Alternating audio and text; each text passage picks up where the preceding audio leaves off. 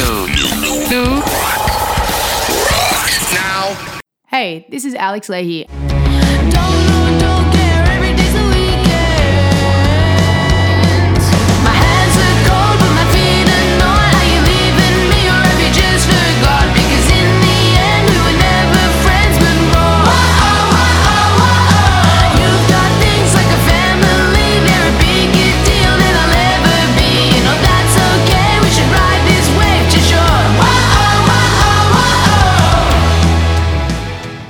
Hey, this is Hayden from Tiger Wine. Move the tassel to the left and claim no longer to be shame. Think you're hunting with the wolves, but you're just dogs pulling a leash. Run to yourself, don't lie to me.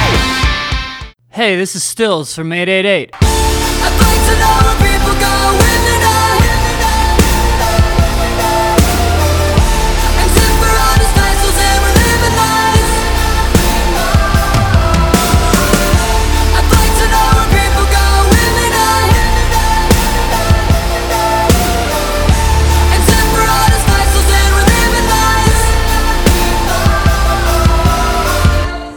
Hi, this is Craig from The Academic. Just a late night call calling through her phone. She never really loved you, so just leave her alone. Your mama says it's over when you come through the door, saying that's enough for you, now won't you shut your mouth? Hey, this is Sam from the Gospel Youth.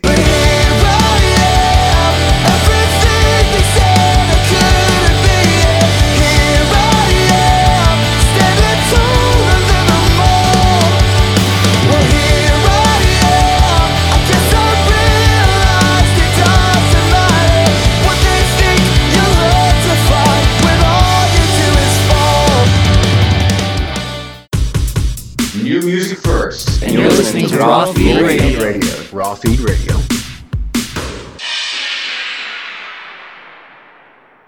Hello and heyo everybody, this is Sam from Raw Feed Radio. We have now a new segment called the You Laugh, You Lose News. This is a brainchild of Frank and Thomas. This is basically where the two of them and hopefully eventually any of you listeners will submit articles for me to read. The goal is for me to read them without laughing. Now, knowing Frank and Thomas, this is going to be difficult. Those are two very entertaining but disturbed men. It's one of the things I like about them. So let's see what they've dug up for me. This email Frank just sent me, and it reads, Colorado. Hunter claims he was sexually assaulted by a Sasquatch. Daryl Whitaker from Glenwood Springs in Colorado claims a Sasquatch attacked him and attempted to rape him while he was walking in the woods. The 57-year-old man was walking to his cabin on Sunday to see if it had suffered any damage during the winter. All of a sudden, a large gorilla-like creature dropped from a tree in front of him and punched him in the face. Whitaker said, quote, "It was at least 8 foot tall, and its punches hurt like hell. I was knocked right out on the first blow." While Mr. Whitaker was trying to recover from the attack, the large humanoid creature began to tear his clothes while letting out some terrifying howls. Whitaker went on to say, when he regained consciousness, he had already torn my pants and was tearing through my underwear. I stabbed him in the shoulder with my hunting knife, and that made him run away. Mr. Whitaker immediately reported the attack to both the Glenwood Springs Police Department and the Colorado Springs Parks and Wildlife Agency, and a joint investigation has been launched. Daryl Whitaker is convinced that the creature who attacked him was a Sasquatch, but the GSPT investigators say it's probably that the attacker is simply a particularly large and hairy man. They are currently interrogating nearby residents to see if anyone noticed an individual corresponding to the description of the suspect. According to the victim, the attacker measured around 8 foot tall and is extremely hairy. He has brown hair, dark brown eyes, and extremely large feet. If you possess any information concerning the suspect, please contact the Glenwood Springs Police Department or the Colorado Parks and Wildlife Agency. All right, and we have part 2 of the first news edition of the You Laugh, You Lose news. Here we go. Oh, somewhere from my neck of the woods. Longview, Texas man shocked after prostitute he booked was his own wife. 53-year-old man in Longview, Texas was taken by surprise after a prostitute he hired through a website turned out to be his own wife of the past 16 years. The man had been using the site for some months to hire prostitutes and meet them for sex in motels in neighboring areas. Last weekend, the man told his wife he was going out drinking with work colleagues, when in reality, he was traveling to a motel on the outskirts of town. Upon checking into the motel, the man used his phone to access his regular website used to book prostitutes. According to a statement he made to the authorities, he saw the profile of a new 27-year-old woman, quote-unquote, who caught his attention. The photo only showed the woman from her neck down, but the man said he liked her body, so he sent her a message to see if she was free later that night. She said she was, and they arranged for a liaison at the motel. Guests in adjoining rooms called the front desk to report a disturbance at around 8 p.m. after a woman arrived and found that her client was none other than her husband of the last 16 years. It emerged that the prostitute was actually the man's 43-year-old wife. She was furious to learn that her husband had been hiring sex workers, although he was equally angry to learn his wife had been freelancing as a prostitute. The couple are said to be seeking counseling for their marital difficulties. Jesus Christ. Well, there you have it, people. The You Laugh, You Lose news. I think I did relatively well, but you'll have to let me know. I know I giggled and chuckled a bit. I don't know if that's a full-on laugh, but tune in next time. Those were some doozies, and I'm sure they only get worse from there. Thank you for tuning in. Bye.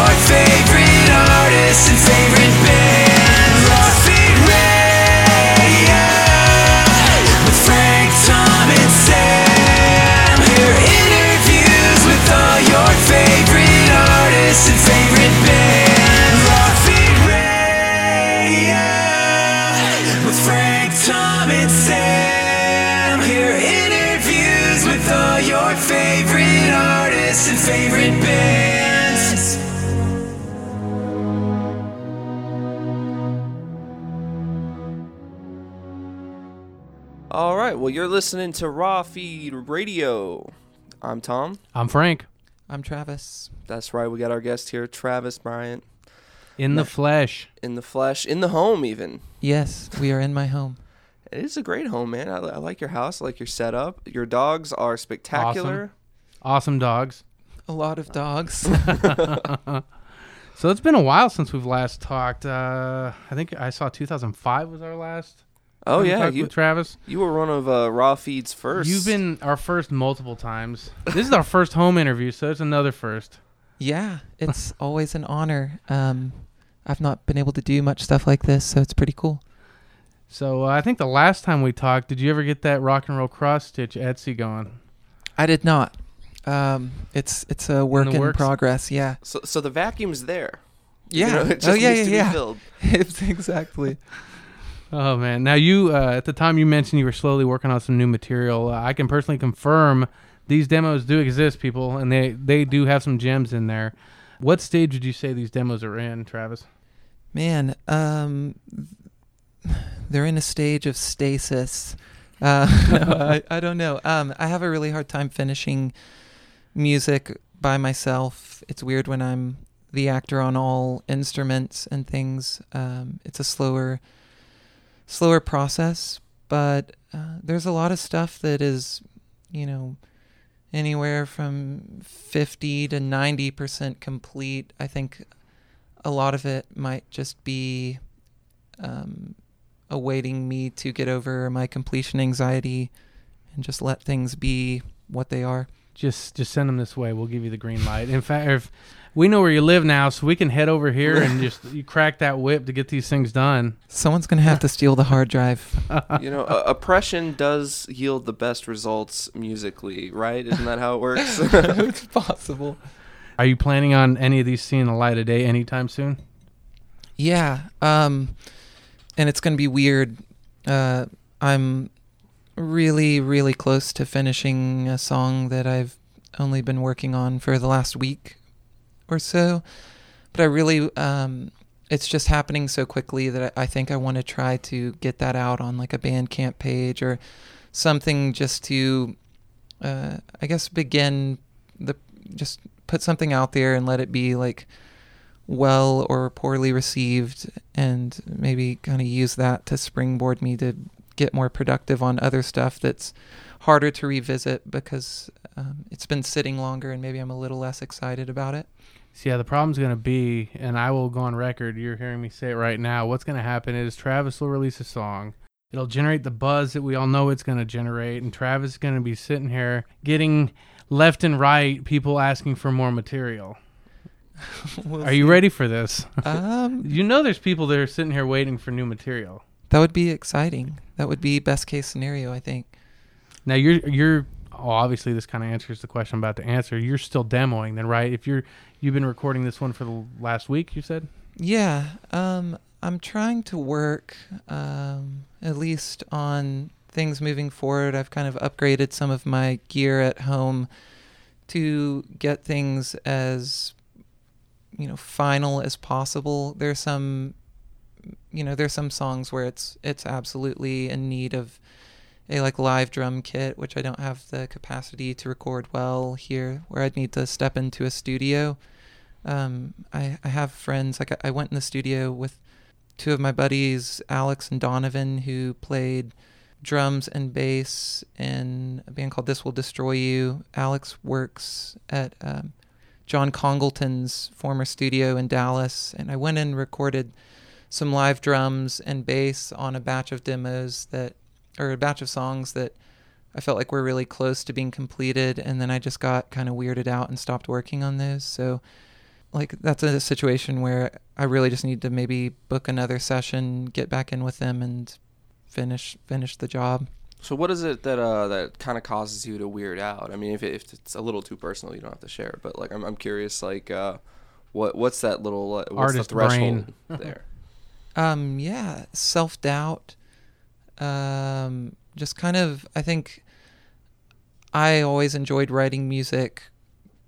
My attraction to music, I mean, of course, like when I was young, I was like, I want to be a rock star. Everyone wants to be a rock star when they're young, or has that kind of dream of doing something on that level. But when I actually started doing music, like once I got into the writing aspect of it more, kind of picked up a guitar and self-taught, it became a lot more about just expressing and creating for myself and doing something that made me feel a certain way, or where I caught a feeling. And a lot of times that's all I'm looking for when I am creating. And by satisfying myself on just getting like the 50% done, it's hard to go in and do like the actual hard work. Maybe I'm a little bit lazy in that sense, to get in there and surgically, finish it, make it sound great, and put it out. I have zero artistic ability when it comes to music, but I think I kind of see what you're saying. I might be totally off, but it's almost like you're so into these songs for so long, and like maybe something comes up and it just doesn't mesh well with that particular song. So then you pick up and you start a new project, and then that one kind of falls to the wayside. Yeah. It's hard to focus. It's also, you hear so many stories of artists who like recorded a demo or something to take into a studio with a producer, and the producer's like, no, we got to use your demo vocal track because it's there, like the feeling's there. We won't be able to, catch that lightning again. Exactly. And so that's kind of the idea behind just getting nicer gear, making sure I'm doing things, getting better sounds and stuff up front, so that anytime I go and try to like retrack all of the guitars on a song or something, you've listened to the demo a certain way so long, and maybe the guitars don't sound perfect, but there's something that's going to be different about them, and if you're attached to that element in the demo, it's going to be a little demotivating when you miss that. And that makes complete sense. Like the imperfections are what make your stuff your stuff. And for any potential like young producers or gearheads out there, you only need one amazing channel, one good preamp, one good channel, one good mic. Because thanks to good old Gibson and all that, we have multi-track recording, so you can layer those things. Listening to these demos, I could see you're mixing a lot of sounds. There's acoustic, of course, like you mentioned, some indie, even some electronic, just a whole bunch of different vibes on these tracks. How do you see the new material kind of evolving from your previous projects? I started, I'm not like super intentional going into any writing. Like usually when I get a moment to get in the room and write, like plug everything in, I have no idea what I expect to create, and it's more so just what starts happening. But I did start to notice as I was writing recently, I felt like there were elements that I was identifying that were important to me. I liked trying to incorporate, and kind of as a matter of necessity and something that I enjoyed stylistically, loopy drums, more of like a hip hop boom bop feel in the drum section, and because I lack the capacity to record live drums in my in my home studio, and that's maybe one of the few instruments that I can't just hack my way around to satisfaction. I can get on the keys and eventually get something I like. Guitars, okay. Same with bass and vocals, but drums are something that I just never was able to satisfy myself with. So there's loopy drums, lots of affected guitars. I've really been enjoying like interesting guitar tones, trying to just get off the norm of, that like JCM 800 channel driving power chord as the meat of the rhythmic chords, and so like weird guitars, washed out keys, and I found this little Casio keyboard at a thrift store that I've been using a lot on like a new demo, and it doesn't it has nowhere near the capacity and sound catalog of the synths and all of my like virtual synths, but those limitations are creatively inspiring. So working with that has really helped me make forward motion. And vocals, kind of teeter-tottering between vocals that are obviously lead vocals and vocals that are more so just an instrument in the mix. I've never been like a huge fan of like really forefront vocals, even though that's been the style on the records I released. I always kind of liked vocals to bury a little bit and sit back with the rest of the instrumentation. Now, making this many different kinds of songs and the demoing process with all these different aspects that you're liking, is there a temptation to just say, screw it, here's an EP, each song is different, like a different album, deal with it, this is what I made? Yeah, that's a funny one, because I have this enormous catalog of demos, and like some of them are kind of sad, dark acoustic things. Some of them are upbeat, more electronic instrument based. And so as I was starting to, like, when I was going to go in the studio with Alex, I was kind of asking him, do I need to like divide this up into a few different projects? Like that was kind of my idea, maybe release an EP of this kind of material, an EP of this kind of material, and then do something also just like straight up rock in the vein that would satisfy people who liked like the Terminal sound. But I'm really trying to just kind of maybe just trust myself to be a little bit diverse, and that, ultimately my writing style will kind of bridge those sonic gaps that might feel a little bit awkward, or maybe people will just be like, that's cool. Not every song sounds the same, but there's a value in that. They could also like hate all songs but one or something. I don't know. It could backfire. But I like the assortedness of it. Like right now I'm going through a thing where Manchester Orchestra just released their newest album, and I truly like it, but it's so cohesive that if you aren't paying attention, You don't know what track you're on? Yeah, you're running through the whole, and it's good. I mean, it's gonna be. I'll probably pick it up on vinyl along with the new Lord album wherever I can find it. I can't seem to find it anywhere. You can pick up a copy of Pure Heroin anywhere. You can get heroin anywhere. You just gotta know a guy. But I know a guy. I find myself really enjoying like the weird EP, like Brand New released that EP that was just like all of their demos, unfinished songs, like it just, Jesse Lacey just playing an acoustic guitar for 3 minutes. And I really enjoyed it. It'll sell. It's got the name Brand New on it, so it doesn't really matter what they do. It is kind of unfair. I mean, there's the Brand New bias, but I think that you wouldn't be. I think you would still have an audience for a assorted mix, kind of a Chex mix of Travis Bryant. I'm for that anyways, because there's some days where you do want to just listen to something acoustic or something electronic.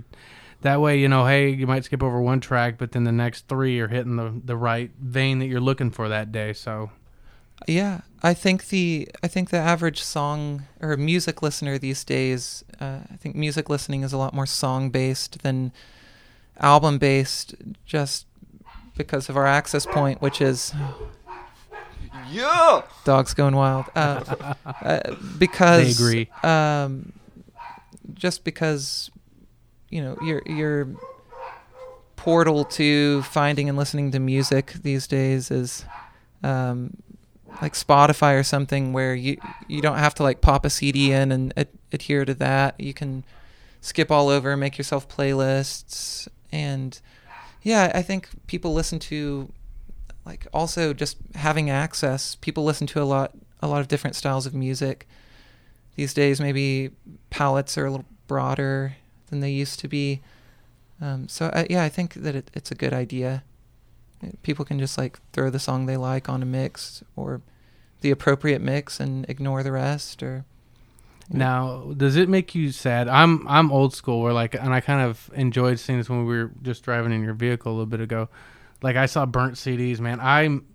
I love digital. I love the access of just jumping on Spotify and picking up, I feel like an 80s song, or I feel like this, or building your own playlist like that. But I know like Thomas is the big vinyl guy, but I'm missing that everything's going away from like the actual hard copy of like, I like CDs. I like having the liner notes and stuff like that. Are you kind of like a old school romantic when it comes to stuff like that, or are you just like going with the flow and digital's just fine for you? Man, I am full on listening to music pretty exclusively on Spotify. I just got a cassette player set up in the studio, and have been like revisiting old tapes that my dad gave to me, like Primal Scream and all the stuff that's actually really, really good. I'm like letting technology have its way with me, but I do remember the way that I think we had a more special, deeper attachment to music when you had to make a choice. There are like 3 CDs that came out this week, and you can buy one, and you pick that carefully, and you value it because it was a decision you had to make. There were opportunity costs, and I think there's like a special connection that's certainly lost. People are a lot more casual with the way they digest, support, and maybe even attach to music these days. Yeah, it's kind of sad because like there's people nowadays that don't even. They think you're fools because you've actually bought music. You mean you actually paid for that? You supported the person who old made man. it What so are you that they shelling can out your make money more? for? You can just go download that for free. Yeah, I mean, that's kind of sad for me. I remember saving lunch money and buying CDs from Blockbuster Music. I mean, and they were so expensive. They were like 18 bucks. Yeah, they were like 18 bucks. Yeah. And then Best Buy came around and was like, yes. I think vinyl is the final frontier there, in which people are like actually like comfortable with paying for music. And it's weird because maybe it's more proof of our like attachment to material things, because it's like this material thing that feels cool. I have a vinyl collection, a small one, albeit, but yeah, if I go see a band that I just absolutely love and I love their record, I don't even have a vinyl player in my house currently, but I'll buy their record on vinyl, A, to support them, and B, to like possess that, because I know that listening to music on vinyl is a special experience, and I'll do that again.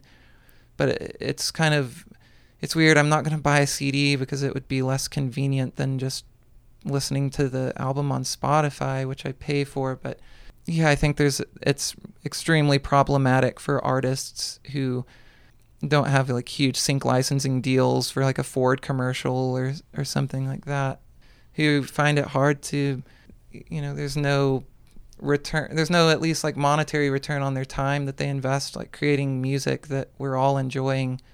That it definitely sucks. Yeah, well, I mean, we were all, and it started, I think, when we started Raw Feed. For us, the more professionals in the industry we talked to, musicians, even like so far as like some of the cartoon and TV people we've had on.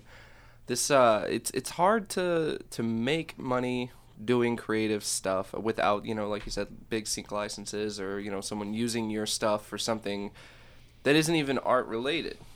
And I think that it's really indicative of why a lot of bands are saying, okay, I don't need a label, because like as technology progresses, it's always that double-edged sword that people talk about constantly. It's a cliche at this point, and I think some big perception changes have to happen for musicians to be able to live off their work. Not necessarily even be like world famous. Like for me, if you can pay your bills, put a little money aside for whatever you need to do and enjoy yourself while making music, and that's how you're doing it, you're a professional musician. Simple as that. I mean, like if no one ever listened to your stuff, but somehow you got a residency that pays your bills and lets you like live a happy life, you're a professional musician. So I think a lot of the new guys coming on in the scene maybe, they get the label image in their head. We got to get that label, got to get that record deal, sign that contract. Yeah, and no one more than like Eric from Backwards, in one of our previous interviews, very, very good example of someone who saw the industry and saw it as a business and was able to navigate that without the help of a large corporation kind of taking their cut. And but at the end of the day, I mean, I think you're doing what you should be doing, just creating and trying to make songs that you like, and then I think the market for it will appear in whatever way it's going to. I mean, I think we got to look at different ways to turn the band to fan experience into something else, whether it be personalized. Like, I mean, I know I keep name dropping bands because like they're always on my mind. I like to see what each person making music is doing. But like when Say Anything was doing custom songs. Oh yeah, Max Bemis was the song shop. That's an interesting approach. No one had to get in between that. A fan said, "Hey, my name's Carl. Make a song about Gym socks." Yeah, gym socks, and there we go. Yeah.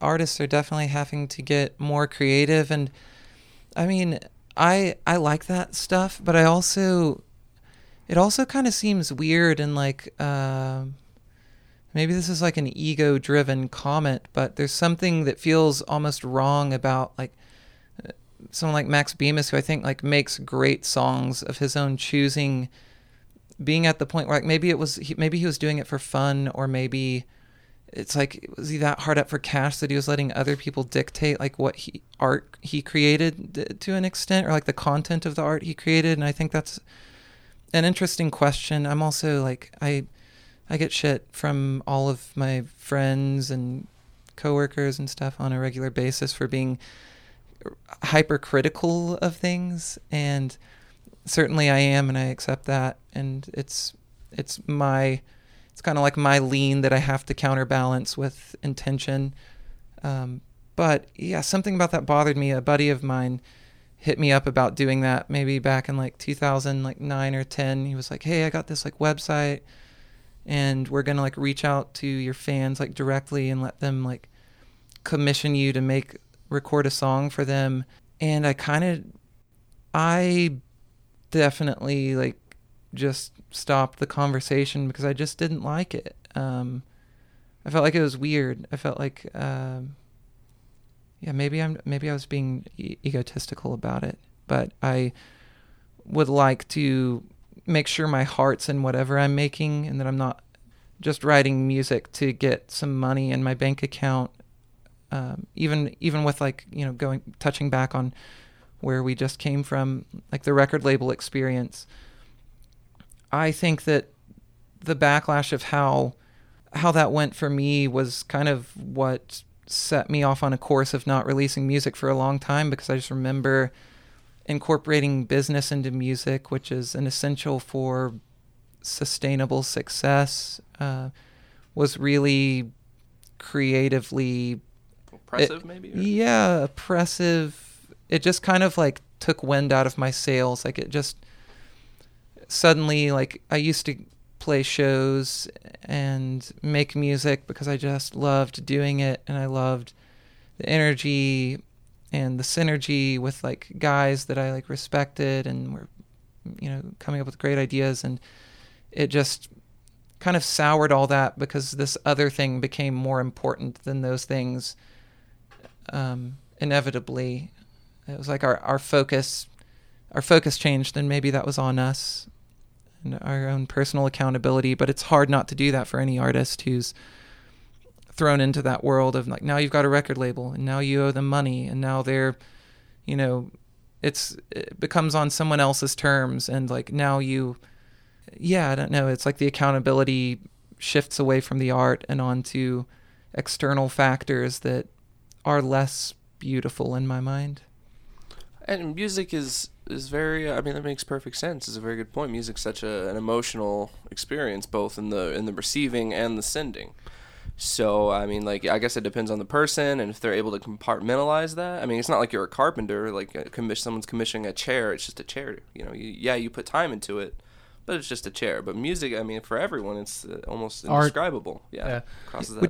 That's also an interesting thing, because I also, moved into the world of just like working normal jobs, and my time with music has been playing guitar with a friend or recording by myself or whatever for the last many years. And there are also days where you wake up and you think like, I'm looking at my friend who plays bass for some artist that I think I don't perceive any value in the music, but at the same time it's like he's playing music every day for a paycheck, and I'm doing other things that I'm maybe less passionate about. Like, it's definitely a tricky balance, and you can lose on any front if you're not aware of the importance of compromise. So it's a hard one to navigate. Like going back to the internet stuff and how it has hurt the artists in terms of people stealing your art. But I guess the counterbalance to that would be is people who are making music now, they don't need to rely on the big labels to get their music out there. You can literally, like that song you've been working on for a week now, if it struck you just right and you're like, I'm gonna upload this, I could charge a couple bucks on one of the Bandcamp sites. It's direct. So, there's no middleman in that. It's not you handing your work over to a label and the label making the packaging going, to the stores and stuff like that. It's A to B. There's no middleman in that. And that's kind of a good thing that the internet has actually done for artists, in my opinion. You're addressing the other edge of the sword. Yeah. And all the gripes that any artist, and, especially you see like these old school artists who are used to getting like exorbitant amounts of money in their mailbox for songs that they wrote 30 years ago, bitching about having to go back on tour or something like that. And it's like, man, I don't know, for all of these young artists who never had it that way, never got to go in and record like a several $100,000 album and just, worked really hard from home to connect to, to their local and regional fan base, or just to put out something of quality that people now have greater access to, and it took off for them. There was a barrier to entry that maybe they never would have had the opportunity for success under prior to the internet opening up so many avenues for people to access content. And you can't downplay that either. It's definitely a two-sided thing, and I think strong cases can be made for both arguments. But the big picture is that we're always gaining and losing in every way technology is changing our lives. I do like the freedom though, because like right now, because of technology, you have the freedom to maybe not be involved with that typical corporate music scene, but still create and still send out at your leisure and discretion, which is like there's no one saying, hey man, I need like 2 songs by the end of next month. It's important. I need it. And then I'm gonna sit on those 2 songs. My Okay, well, we calendar's kind not of do looking that, good. actually. We kind of pester you for songs, but it's out of an appreciation for the music. You don't have to change them in any way. We're not gonna hide it in a vault until our calendar looks right for profit. So. Yeah. Man, I have a weird story. I can tell kind of you reminded me of it when what you just said about like pestering me for songs. There, it's so few people these days that still contact me through like social media and stuff, being like, hey, I loved your music. Is there any like more stuff? Like, I'd love to just hear more. And it's always just like the hugest compliment, and like, someone telling me that the music mattered to them at some point or still in their lives. But so I was living in Austin, and I've been working on music a lot, and it's just hard having traction on my own. And I started getting emails from this weird email account, and it was this person suggesting they were like this head exec or maybe not head exec, maybe like a representative. I Googled him, it checked out from Interscope Records. And they're like, I just need to hear, like, we're interested in kind of expanding our songwriters roster, and I'd love to hear like any unused material you have. And it went on so long because I was so skeptical and kind of just like, you're a liar. But at some point they really did appeal to the, that part of me that, as much as I don't want to like admit it, like would really just die to be like doing, for that to be what my life was like, that I was like just creating, and my creation was valued and like heard and acknowledged. And so it ended up being this weird scam. Like one of my friends, he's into journalism and stuff. He ended up getting in touch with Interscope Records, and they were like, no, but this has happened before. Or I don't know if they said it was like happening at the time, but my thought was that it had to be like one of these like people who maybe really liked my music, who I just kind of had not been like, maybe I could have been a better person to them, and like just giving them, like sending them the stuff. But instead it took this person like floating me this really weird dream, unrealistic thing that I kind of like knew the whole time. I was like, dude, you're getting scammed. But I just did it. Yeah, I got catfished, man. Catfished. And then it was just like over, and it felt weird, but it also kind of broke that barrier to where then I was like, whatever, I'll start like sending this stuff to people, and I wouldn't be ready to formally release it, but maybe I should still just share it. Maybe it'll never be formally released, and sharing it would be that is pretty punk. A better thing to do. Like never formally releasing it. Be like, if you want to find it, find a guy who has it. Yeah, it's not my problem. Yeah. I made this song. What more do you want? I don't know why I made you that way with my voice just now, but that's how I'm going with it. You're from New York now. That was the way it was. Yeah. My thoughts were definitely in that voice. Let's go back a little bit. Let's go on the time machine here. So the band that most people have discovered your vocals on was, of course, Terminal. That was my first experience with your music. Fell in love with it. Like I said, I was kind of briefing you a little bit. Did I even finish that story? Or did you completely stop me?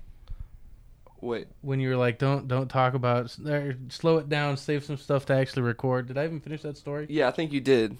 Did I? Anyways, well, long story short, the album that Terminal did release, How the Lonely Keep, recently turned 12 years old, like 5 weeks ago.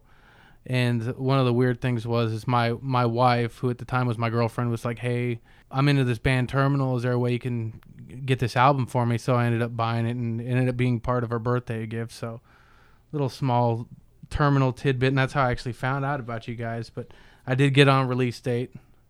Ordered it, and I told you I got that through Tower and had the signature that probably messed up your wrist for weeks. Anyways, does it feel like it's been that long? It's been 12 years. It's weird. I don't know if everyone's this way, but I find myself kind of disconnecting from my past a lot. Like, I'll just remember it. Maybe it's because my life has just kind of come in such like distinct like phases of, doing one thing or another. It feels less fluid, but sometimes I'll like think back to time, or I'll just kind of maybe like even like Facebook will send me like one of those weird reminder pictures where you're like often like, oh my God, please don't. Or you might just be like, oh my gosh, I forgot how I felt and who I was at that time in my life. And I feel so far removed from that now. And yeah, like when you brought up, that you got that signed copy, it's like, oh my God, I remember being in the tooth and nail offices with this enormous stack of, inserts in front of us. And they were just like, sign all of these. And we were all like, oh, okay, here we go. And it was an ordeal. But yeah, I guess it does feel like it's been a long time and not long at all, just kind of depending on like the moment and, the day.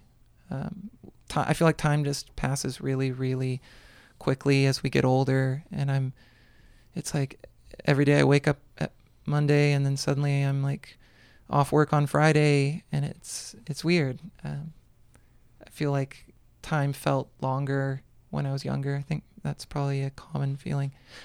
Did you ever revisit that album? I know you said, it feels like a lifetime ago, but it doesn't. You even mentioned off of recording that you do not even own a physical copy of the album. I don't. But do you ever revisit it? I want to get one. Yeah, I need to buy one on like eBay really cheap, or find some place to do that. Man, so yeah, every now and then, like I listened to Dark this morning to try to work out an acoustic version. Amazing track. And I every now and then I will, or someone will like play it around me, maybe just to kind of like mess with me, or hopefully because they really liked it, and I'll hear it, and I do feel really proud of it.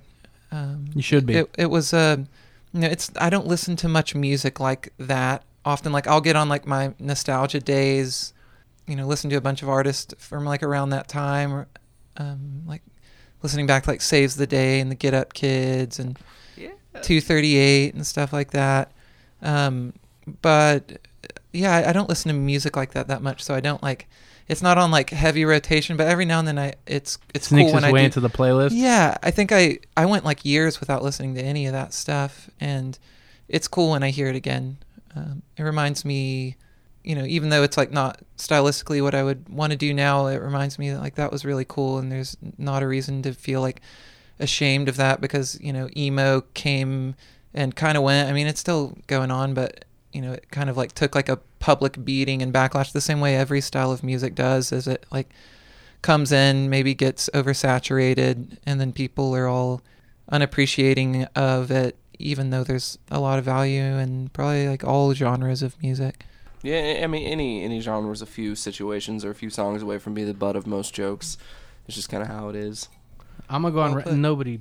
That is not the butt of any joke. That is an amazing album. Today, yesterday, and when it was released. Well, the genre as a whole. No, I don't care. That's not even an opinion thing. That's fact. Frank, you're going to have to get to emo night in Dallas tonight. I might have to. The only thing I've been to somewhat like that, my wife's family, they got a bunch of their all the cousins got together and went to a place in Dallas. It was called Club 80s. You ever heard of it? Studio 80s. I never go to Dallas. I didn't. I mean, I did it for my wife, but it was fun actually. It was kind of cool. But going back to your earlier work and how you said don't even own a physical copy of that album. Like I would be egotistical. I would have like a framed copy of that album pretty much in every room of my house. Not just that album, but every album you've put out. But I mean, like am I just too proud of my work? Like, and I didn't even make that, but I would definitely have that up. I think that's the right way to be. I think you need to remind yourself of your accomplishments and not just because like maybe the next one didn't just fall right in line or something. I think it's cool to keep reminding yourself of like what you've accomplished and remember how you did it, and that maybe it took a lot of work. Maybe it was like a really painful way that it ended or something, but you like worked hard and got there, and there's a value in that, and not letting yourself forget what you're capable of. I need to get. I like the poster. Did you get one of the posters when you bought it? I don't think the poster came with it. I know like some of the guys in the band have like the poster still, and it's just kind of like the picture of us from the album and like kind of like a release promo. And I need to get one and like scan it so I can put it on my wall. I thought about that. That would be cool. I would. Yeah, I mean, I'm a big fan of all sorts of band accoutrement, all the posters. I think I have like an old Thrice Barnes and Noble poster. It's like this big. Yeah.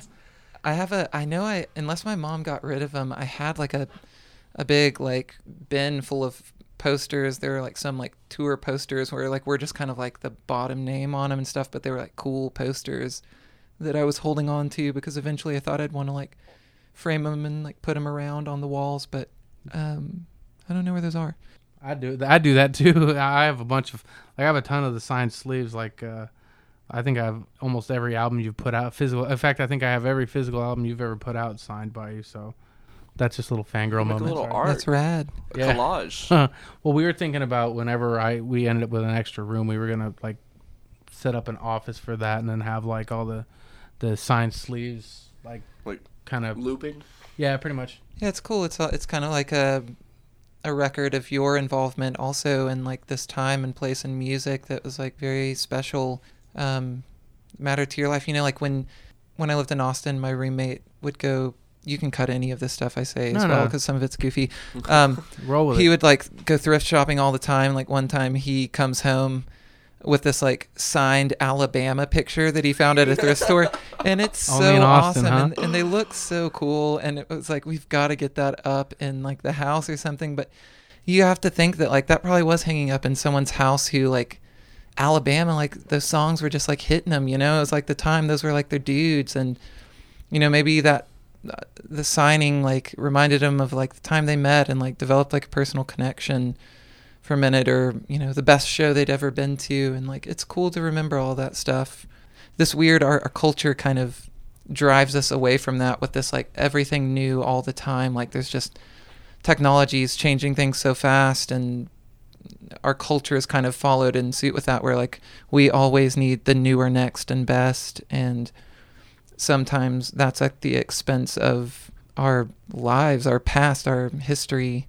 Speaking of Terminal, though, like I believe it's been it'll be I think 10 years this December. You guys played a one-off show. I know you keep in contact with some of the guys. What are the odds we might get another one-off show? We floated it, man. When I moved back to Fort Worth, we started jamming again, started like writing new stuff. Oh! And don't break my heart, Travis. It was so much fun. It's just hard at this point. It's hard. It was so much fun. Like the guys, we all kind of hang out frequently and stuff, and have good relationships. And like we could like walk over to James's house right now, but he's not home. I already asked him if he was gonna be home today, so maybe he could play guitar on that dark thing. But James, we started like jamming, and we kind of lost ourselves in not having a good focus. It was like we were, like maybe you're like back in the garage again. You were just playing. We were just like rocking out together, and like it was so much fun, but we were kind of like lost in between, like, is our goal to write new music and like record another album, or is our goal to like play a show? And we were kind of like splitting our momentum between both of those things, and it ended in a little bit of a stalemate where we just kind of stopped getting together. It was like, we just kind of lost it a little bit, where I think, momentum. I think it's possible. Yeah. It's possible. It's hard for me. It was hard for me when I was 18 to sing those songs vocally. It was like very straining and stressful. And so it's hard. Everyone's still like all of the guys except Matt and I have another band called Silver Tongue that they just released a good song. Everyone should check that out. With our friend Kyle on vocals, who had been in a band called Belle Epoch, I think is the right way to say the Epoch. And it was like doing something that was maybe more in line with like what those guys like stylistically wanted to do. It was also like the weirdest thing to come together, and we knew we were gonna like write Terminal stuff, but in trying to write new music, it was weird. It was like, are we trying to satisfy all of our creative tastes that have grown in so many different directions, or are we trying to write something that's just, sounds like They would have been written 12 years ago. Yeah, part 2 of that Terminal record. And it was, there was a challenge in that we just didn't like navigate those like those like fundamental issues that I think if we just like discussed and committed to directions, we could have probably gotten something done, be it like new music or the show. But I wouldn't rule it out. It would be fun to do. I think if we do it, we want to play just like a really small club and, you know, not make like a huge to-do about it, but just like make it kind of an invitation for like all of our friends and people who like cared about that at that special time to get together and just like have a fun night, like reminiscing and then like jamming those songs loud as hell. It would be cool. Don't forget about us if that happens. I'll give you my address. I'll stand by the mailbox. We don't even need to be like there in a professional capacity. I like my favorite fan to musician experience would be like literally just like let me sit over in the corner Fly on on the the wall couch during a house show and just jam away, guys. It would be cool if you guys could get all of us to talk about the Terminal story. It'd be funny to have like kind of a behind the music because you've only ever gotten my take, and it was definitely a tumultuous ending.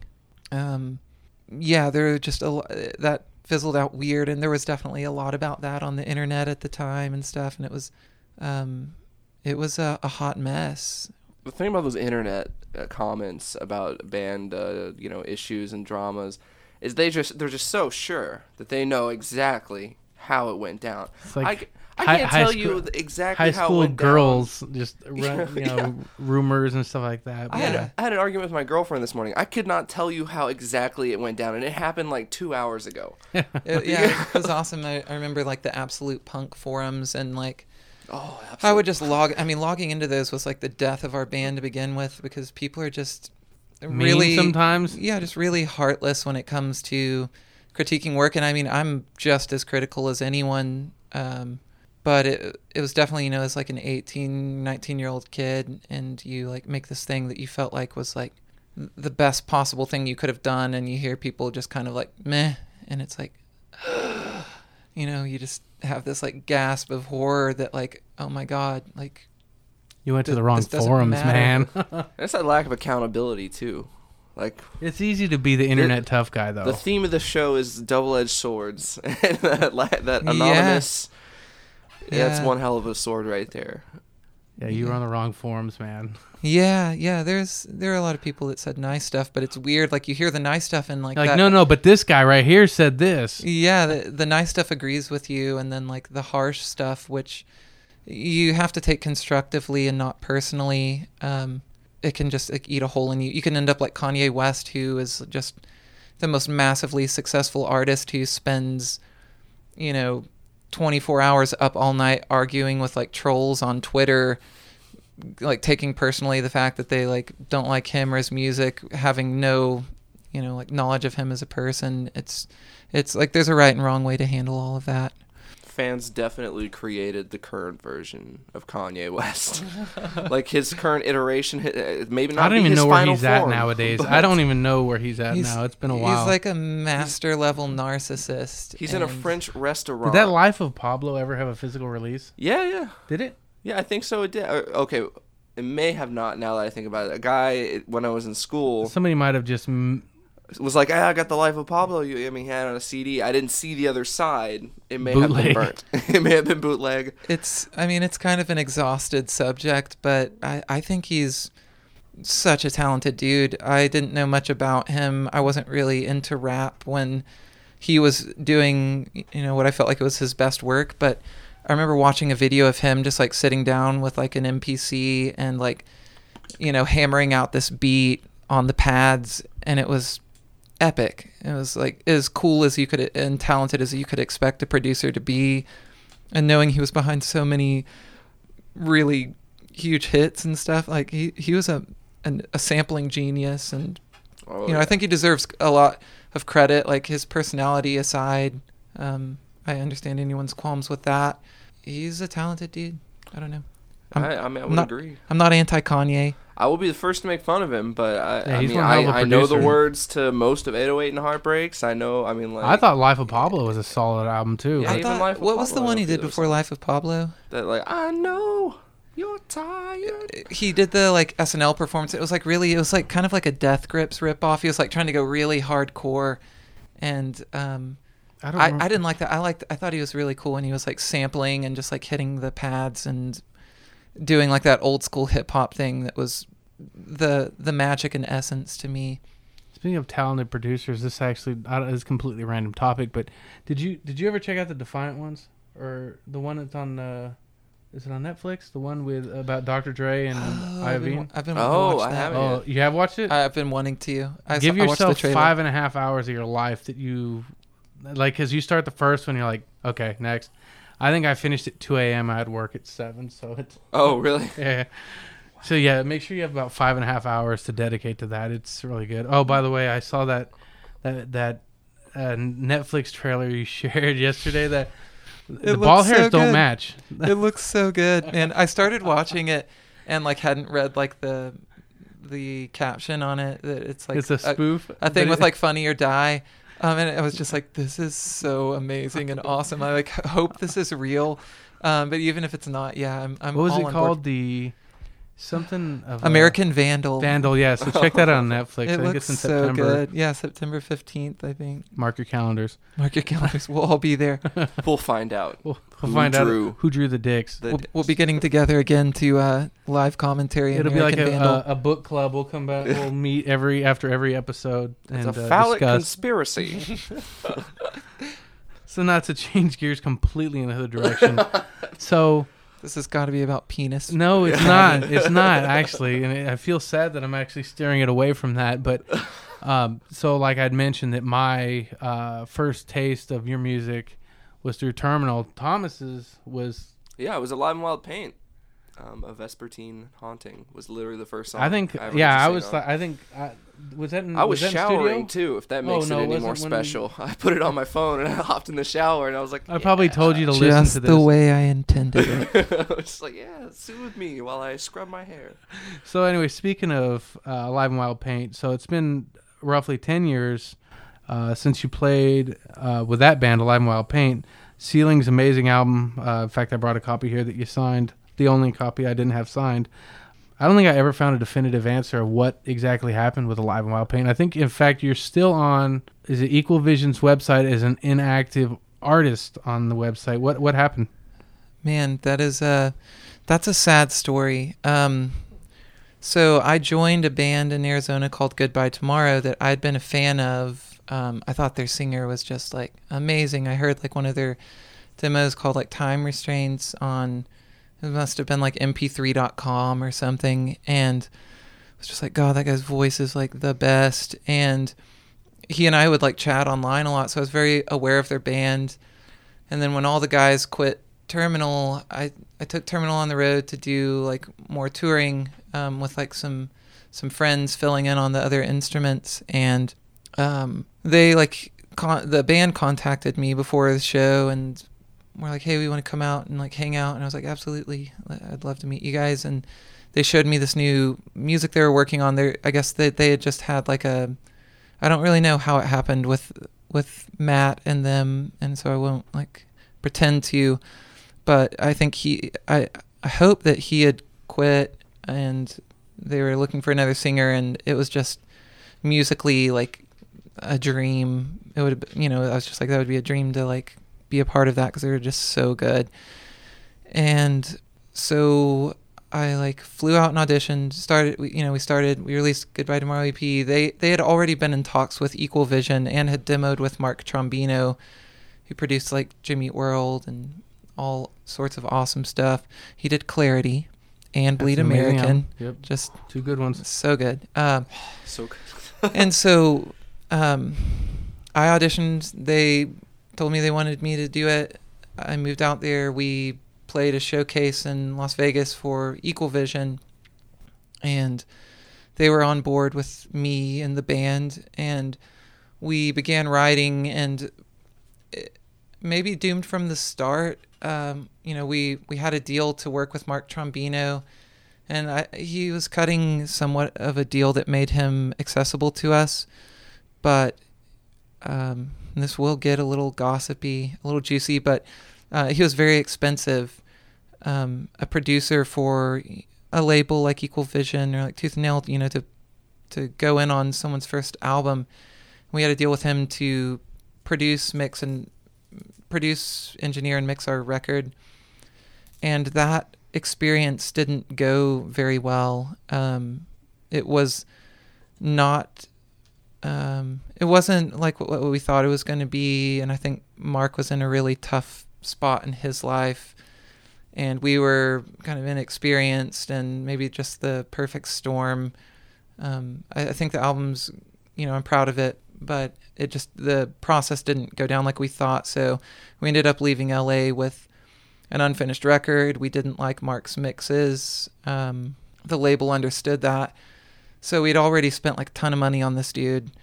Now we have to spend another $10,000 to have Michael Barbiero mix our album, which that was like another dream unfolding. He had mixed like Counting Crows, Guns N' Roses, I think like Metallica. He's just such a talented dude, and working with him was really cool, even though it was all remote. We never got to like go in the studio with him. He would just like send us the mix with like this really thoughtful, little tidbit on, what he felt about the song, what he felt about, what it evoked in him. Like there's one that he sent us back being like, I feel like this song, my wife and I feel like this song sounds like Supertramp or something. And we were like, what?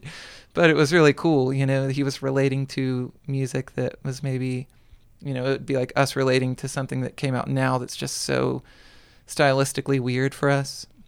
But anyway, so a lot of money in up front, a lot of touring before the album even got released because we, had those hiccups and we were having like management shakeups and stuff.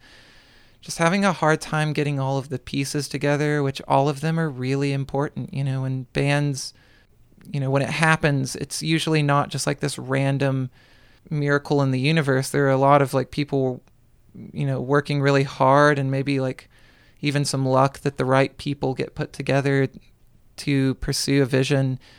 And so by the time our record came out, we were like touring in this really rickety old like 80s 15-passenger van with like no interior. It was all like metal. It was just like we were in a hard spot, making no money, on tour with this amazing band called the New Frontiers, who are from Dallas. Alex, the guy who has helped me do some stuff in the studio, played drums in that band as well. Everyone should listen to them if you didn't. They're on Militia Group. Really cool kind of alt country band. But we were on tour with them, making like no money, pretty small shows.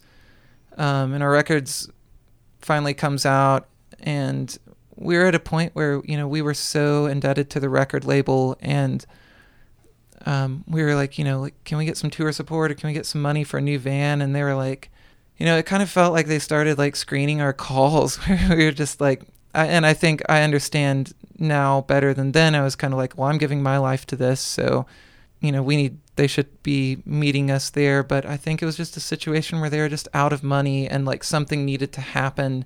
We needed to do something for ourselves. And it was in the middle of that, or, before that tour with New Frontiers, that I had like got like my first real girlfriend and like, real love, and was, experiencing that very compelling, you stop the world for it feeling for the first time.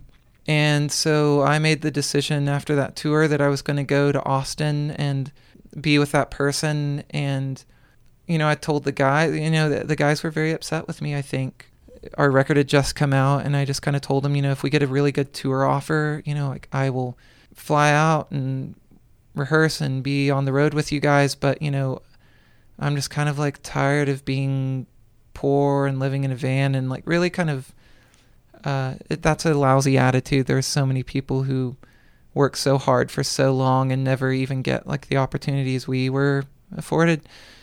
But yeah, I just kind of told them, we don't have to like break up, but I'm going to go live somewhere else, and we can like get together and do this if it makes sense. But otherwise, I just am going to like grab a job and kind of explore other facets of my life that maybe I can't fully explore when I'm pursuing this the way I have been for, a lot of years now. And you got to be careful with that, comparing one's own hardships to others. Because, like, I mean, to quote arguably the worst Star Wars movie, Rogue One? Are we going Rogue One? Oh no, but actually, I don't know if it's relevant. We'll talk about that. But no, the Phantom Menace. There's always a bigger fish. Man, there's always someone who, like, there's always a guy who's been playing guitar since he was 3 and touring since he was 5 and never got anywhere. I mean, like, it's all in the individual's experience, and regardless of what you had in front of you, you weren't happy. Yeah. About the bigger fish thing, I think that comparative reality is like always a recipe for trouble, because, you know, somebody's always like gotten further doing less than you. Somebody's always struggled harder. And yeah, I think it always comes down to like your personal assessment of like, are you happy? And I wasn't unhappy in that situation because I felt like I deserved something different. It was just kind of where I was. And it's hard because, you know, there are other people who are sacrificing so much. Like all the other guys in that band were just the most amazing dudes, and they're still, you know, like fighting for it. And I kind of threw in the towel.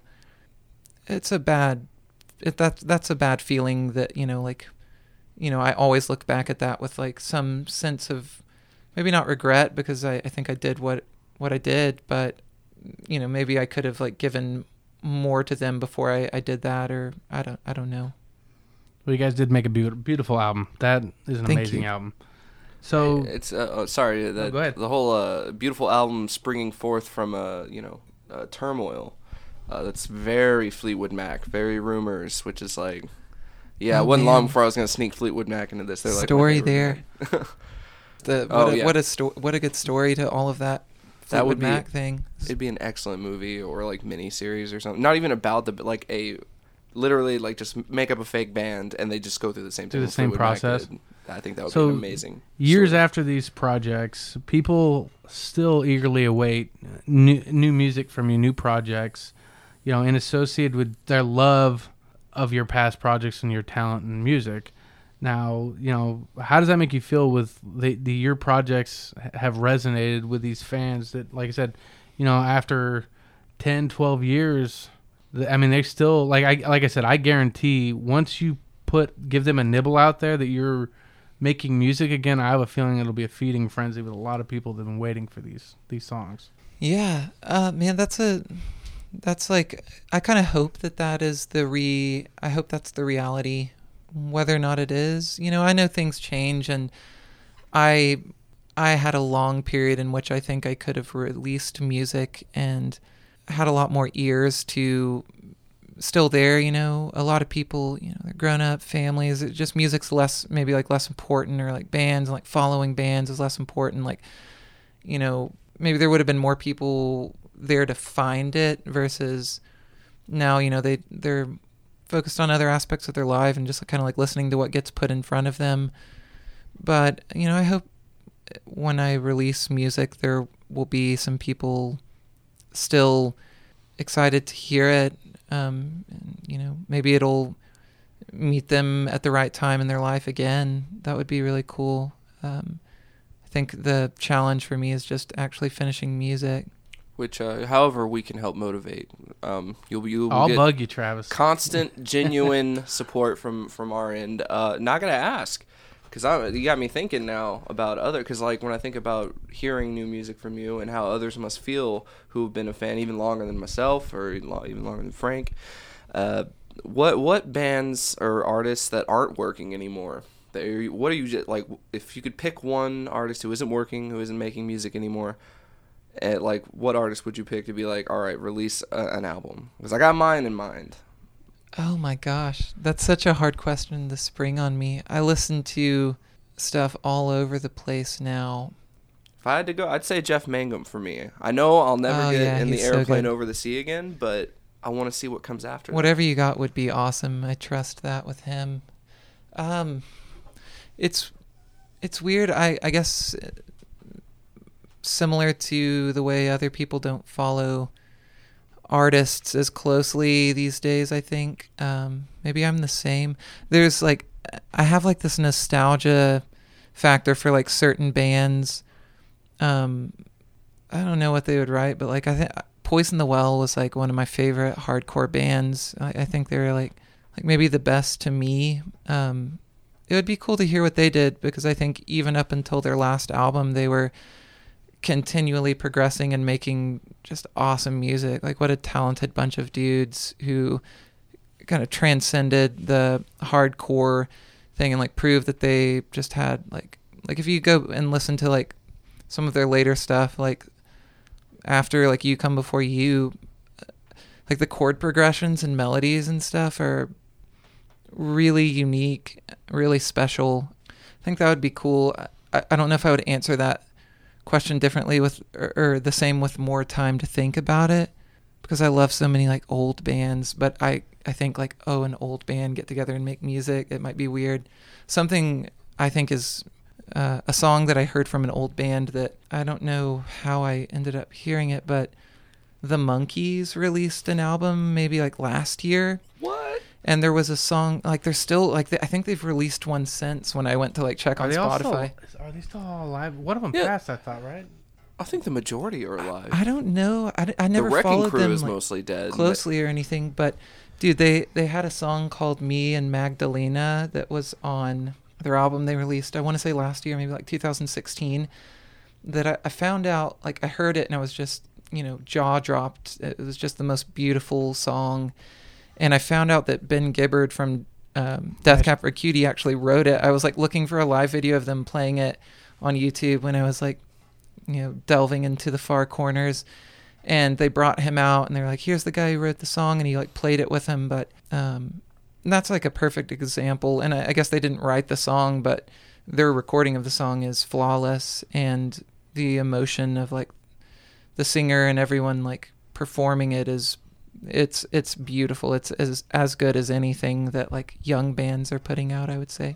That does kind of segue I wasn't even thinking of it until you brought up Ben Gibbard, but that would be one of mine. I'd love to see the Postal Service or something else. I would love, especially with so much more of mine are like electronic newer music. bands though. Like I would, I was amped to see Acceptance get back together again. I loved Acceptance. I don't know if you ever had a chance to hear Phantoms. That was an amazing album.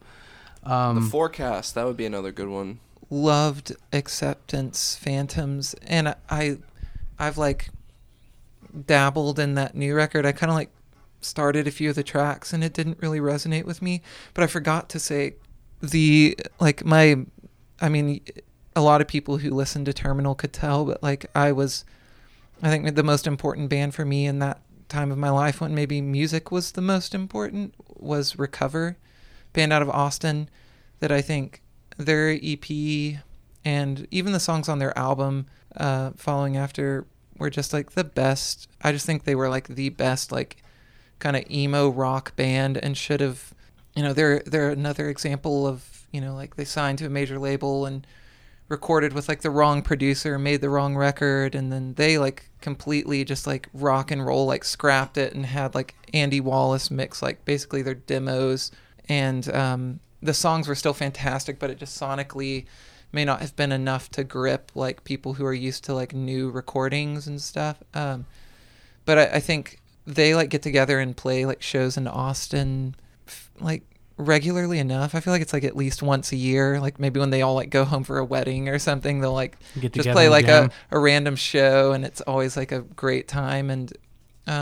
it would be cool to see them really do something else. I think they're all on to other things now, but it would be really cool to see them really do like another Recover record, because I think that that band just had something, that magic synergy that just doesn't happen often at all. Yeah, on that same note, I think, let's see, I'd love to see, and I think there's rumors of it happening, is I'd love to see the original members of Smashing Pumpkins get back together. Ooh, yeah. And they're in talks, I believe, to do something. So, but you never know with Billy Corgan. You never know. So that would be...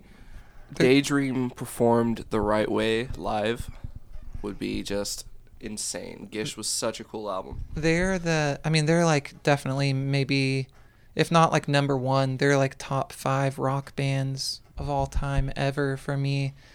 And I didn't love anything beyond like Adore. And then like one of my friends posted a song from like Machina that was like awesome. And I was like, oh. Which song? Stand Inside Your Love is such a Yep. just like Smashing Pumpkins power jam. But I even like went back the other day and like I had kind of skimmed the more recent Pumpkins releases with like all the unoriginal members, and there's still some really good stuff in there. Like it definitely wasn't anything that moved me the way that like Siamese Dream, Melancholy did, but it would be really cool because like Melancholy was when they first really collaborated as like a band. It was more than just like Corgan, manning all positions, and I feel like that is just like one of the enduring masterpieces of my lifetime. It would be really cool to see if they could like get something of that back. I don't know. Well, that's rumors that they're gonna get back together again. I don't know if just for shows or for what. Just those first notes from Mayonnaise, like.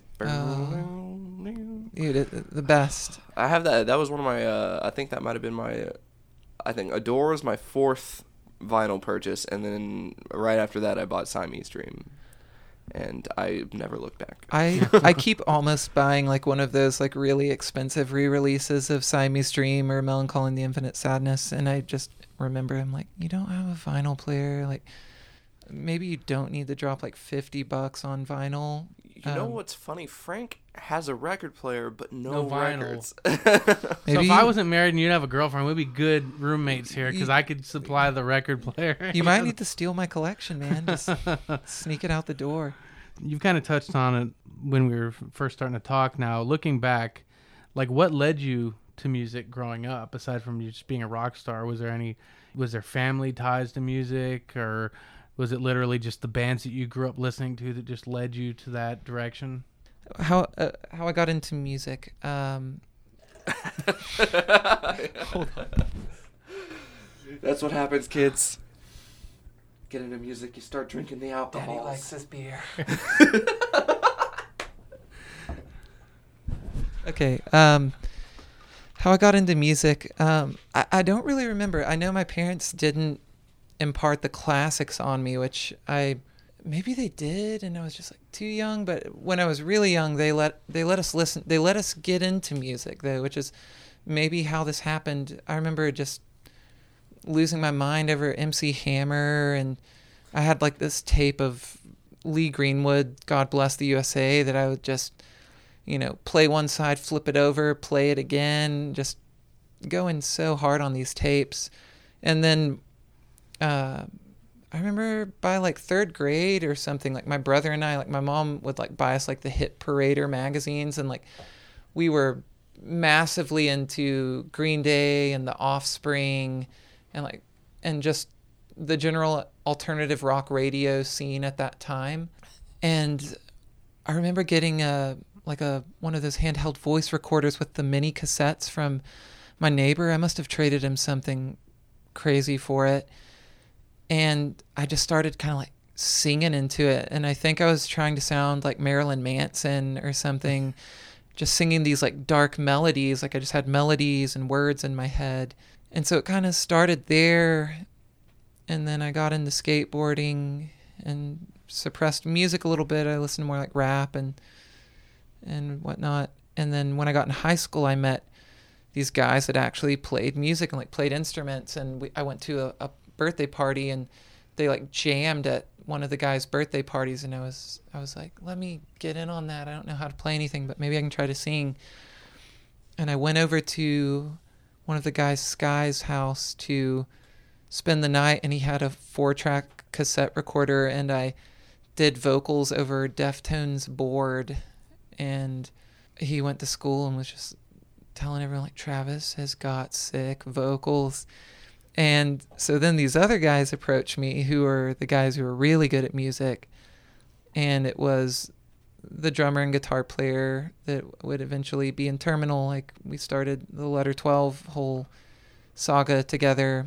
I started jamming with them, and my mom was really supportive and like bought me some really cheap PA gear for like my birthday or Christmas or something. And I was just, rapping or singing or yelling with them, and it was kind of watching what Matt the guitarist was doing, and then eventually started being like, hey, can I take your guitar home after practice and I'll bring it back, Thursday or whatever when we get together again, and just trying to start writing. And I did. And that was kind of where I really fell in love, was when I started being able to, come up with chord progressions and melodies and like control a little more of like the songwriting output.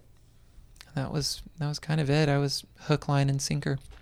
I love that the guitar is what, like, it's like there's like this little, I don't know if you imagine you were self-taught. I don't know, did you take lessons or? Very much self-taught. I'm still probably by all accounts awful at playing any instrument that I do play, but I just suffice in the studio, or I played guitar a little bit live in Alive and Wild Paint. See, that's, I love that about the guitar, is that this, like, you can find it, and you can go on this, like, little personal journey with it. Like, I learned to play guitar because I got one, like everyone in my family plays. I got a guitar for Christmas, I had an acoustic guitar, and I sat in a freezing cold room all winter break and learning chords, because I'd found up in previous owners of the house, up in the closet, they had this book with hand-drawn chord diagrams. It was like... It was like finding a, it was treasure map. Yeah, like a treasure. It was very Goonies, very solo. I threw on something on the TV, turned it down low so I'd have something to like get me in that they say that like wave state of interested, not interested, so you can just react. Yeah. Oh, that's key. I feel like I always, if there's like music in another room, that's when I'll start hearing melodies and stuff, when you just hear this kind of like hum of like chords or something, and that I relate to that so much. Now, it's funny that you mentioned it, that when you were talking about the rock, when you said like Offspring and Green Day, that literally, Dookie and Smash were literally my transition from rap to rock. They kind were of funny you incredible. mentioned that. Smash is such a good album. Like, Offspring got so goofy later in their career, which I understand the cash grab. I'd like to think that was fully just a cash grab, making all the pretty fly for a white guy and stuff. But, that was a smart decision then. But if you listen, like, Smash, his voice is so good, and it's pre-auto-tune, all of these studio tricks to make musicians sound the way that, like, they just did back then. Those guys were just such good players and creative and punk rock, and it was awesome. Yeah, Smash and Ixnay to this day are some of my favorite albums of all time. The guy's a genius too. He's like Is smart. it Dexter is, right? Didn't he Yeah. have a PhD in something? Bio engineering or something like that. My brother, I get together with my brother, and we like hang out, and one of his friends lives in like Huntington Beach or wherever, and does like a hot sauce company with Dexter too. I think he's just kind of doing all sorts of things well, and I tried it. I'm a big hot sauce connoisseur, and it was pretty badass. What's your top hot sauce? My top hot sauce is El Yucateco. They have it. It's in a lot more grocery stores these days, but there's like a little tortilleria down the street that has it, but they have like a few different variations, and it's very hot and not as vinegary as like Tabasco and a lot of other ones. It's so good for anything. Try that. The vinegar best. turns me off. El Yucateco. Go in on it. I'm not even gonna say what my go-to. You're gonna like. It's like great value of hot sauces, but I love it. Is I could put Tapatio on anything. I love solid. Yeah, I'm down for it. It's the common man's hot sauce. There's nothing. Well, There's I nothing picked it wrong up with when it. I worked for Mercedes. We had a bunch of guys who would like buy a bag of Doritos and pop that thing open and split it and just put Tapatio on it. It's like I don't know what it does. Now the Tapatio flavored Doritos are awful, but if you put them on the nacho cheese, just if you ever get bored and poor, That's where it a good one. happens. Yeah. See, what I want to know is, I like a good cream-based hot sauce too. Sometimes, where the Torchy's Diablo sauce. I want something comparative to Torchy's Diablo. Where am I going for that? Man, my favorite hot sauce, or like, I don't know what you even call it, but it's that kind of creamy green stuff that's really spicy, and I've learned how to make it a little bit. It's what you encounter at true taquerias. And I remember asking like our waitress when we had one that spoke like pretty decent English, like, what's in this? And she was like, jalapenos. And I was like, no, you're not going to help me. And then I stumbled upon some recipes online, and truly it's jalapenos, tiny bit of salt, like maybe onion if you want to. But it's really just ground up jalapenos, and it's so good, and it gets creamy, a little bit of oil or something to kind of like make a base, but that's where it's at. One of my goals in life is to be able to make good Spanish rice. I don't know how to. Do you know how to make Spanish rice? I don't know how we got on a Mexican food Frank, and stuff like that, but I love. You're speaking to my heart. I might actually have your back on this one. It's a pressure cooker situation. I think that's why it's difficult. Yeah. I try to steer clear of rice. It's a difficult one. We do have a rice maker though in the house, and my girlfriend has had some pretty good success with it. Turned out well. I think we've only done it once though. This is going to be an interesting transition here. So the years of touring and many shows you've attended over the years, if you had to pin it down to the best live performance you've ever seen, who would it be? Like best band I've seen live?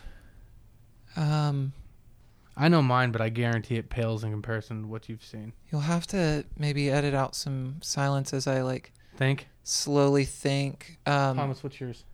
Oh man, last year I got involved in the pre-release tickets for the Brian Wilson Pet Sounds show. So I was like front row. Al Jardine was there. It was like a Beach Boys reunion, plus Brian Wilson finally out of the studio. It was amazing. Okay, so I can't even follow that. Yes, so I should have started then. Yeah. To this date, probably my most incredible performance I've seen live. I've seen him 2 or 3 times. In fact, the best performance I've seen him is it's Incubus. Brandon Boyd has, like, his vocals, I don't know what it is, but it's like a sound wave. It's even more powerful than all the music. And I don't think he means to do it, but man, we saw them in this, it was a college show. It might have been in like an MTV thing. We were at University of Central Florida in Orlando when I was living there, and they were playing with Taproot, which that was Taproot. They were tight back in the day. But then it was Incubus, and then we left, and then it was Deftones. But it was the smallest thing. I mean, like, you could see sweat on you could see each drop of sweat. We were probably 15 feet from the stage. Like, it was incredible. And like, to see Incubus performing, probably to this day, my favorite album of all time would Make Yourself, which is an amazing album, just basically front to back. I mean, they played some stuff off Science and stuff like that, but it was an amazing performance. Brandon Boyd's voice is great. I mean, he was one of those guys who also had to, he became a singer of a rock band, like, before there were all of those, like, tools to, like, make you sound like you had it if you didn't have it. And yeah, he just has a great voice. So I'm going to answer this in a million different ways. Favorite show that I've ever been to? Probably, like, I drove down to Austin a couple times to see Recover live in Austin back in, like, the heyday before they released their, like, major label album, and they just went off so hard. The crowd was nuts, and they were just playing my favorite music and playing it so well and just so energized, and those were 2 of the most special shows I've ever seen. In terms of, like, more recent stuff that I think maybe where it was just, like, actually maybe, like, a better, like, musical performance, I saw War on Drugs inside Emo's Inside once, and, like, it was the last show I saw at Emo's Inside before they closed it, and that was just incredible. I saw Father John Misty on the I Love You Honey Bear tour. Was that what the album was called? I think so. And man, it was at Stubbs Outside, where, like, bands are kind of notoriously a little lackluster there, and it was just the most powerful. I think he has, like, the star power and, like, songwriting capacities on a level that not many people these days do. I think he's like an old school, true, like, rock star kind of vibe.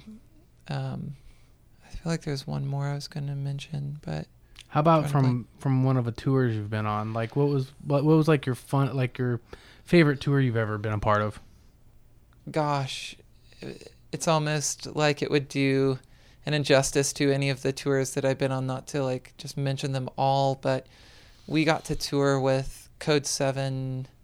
It was an Amberlin Seosin co-headlining tour with Acceptance and Code 7 and us as, the opening slot, and Code 7 was just incredible. They were like the band's band. We were all just watching Code 7, like, jaw dropped every night.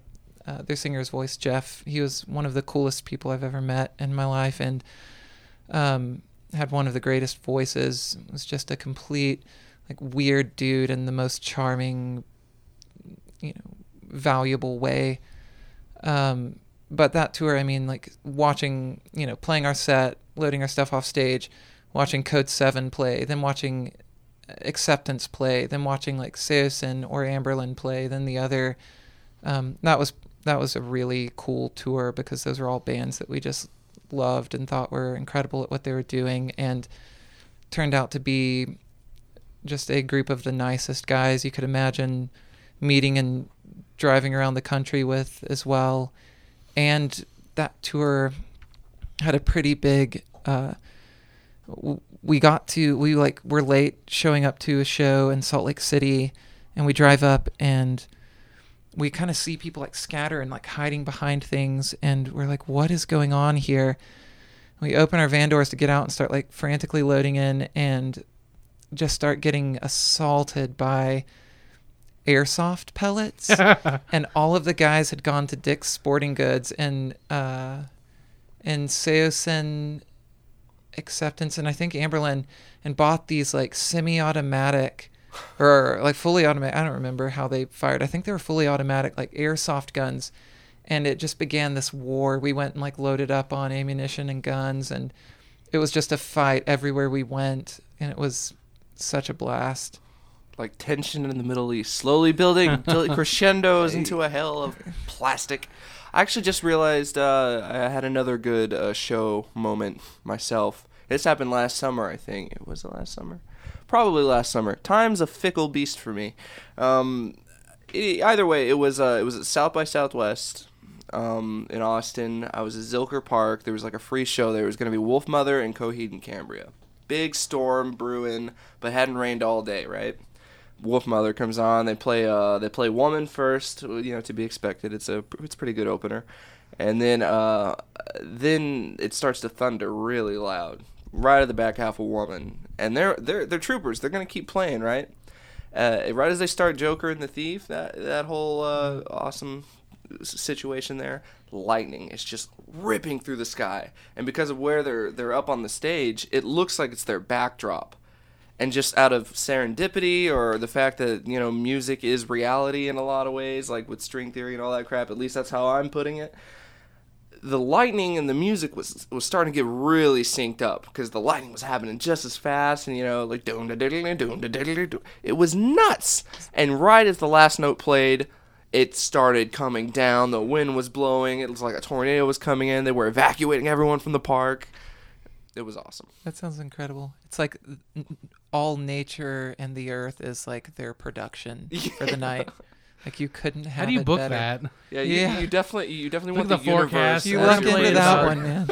You luck into that one. I don't know why that made me think of it, but another amazing performance I had a chance to see, and you're definitely going to want to jump on it, because there's, I guess, rumors that he's only going to put out one more album. But if you ever have a chance to see Childish Gambino, I don't know how much rap you dabble in anymore, but Donald Glover, he's always been a fan favorite of our show. Oh, yes. And I've that's the only rap concert I've ever been to live, and he puts on one hell of a show. Awaken My Love. And he said something God. effective. There's only one more Gambino album coming out. I don't know if he's going to switch personas or whatnot, but I mean, even if you listen to the new album, he almost went full Prince.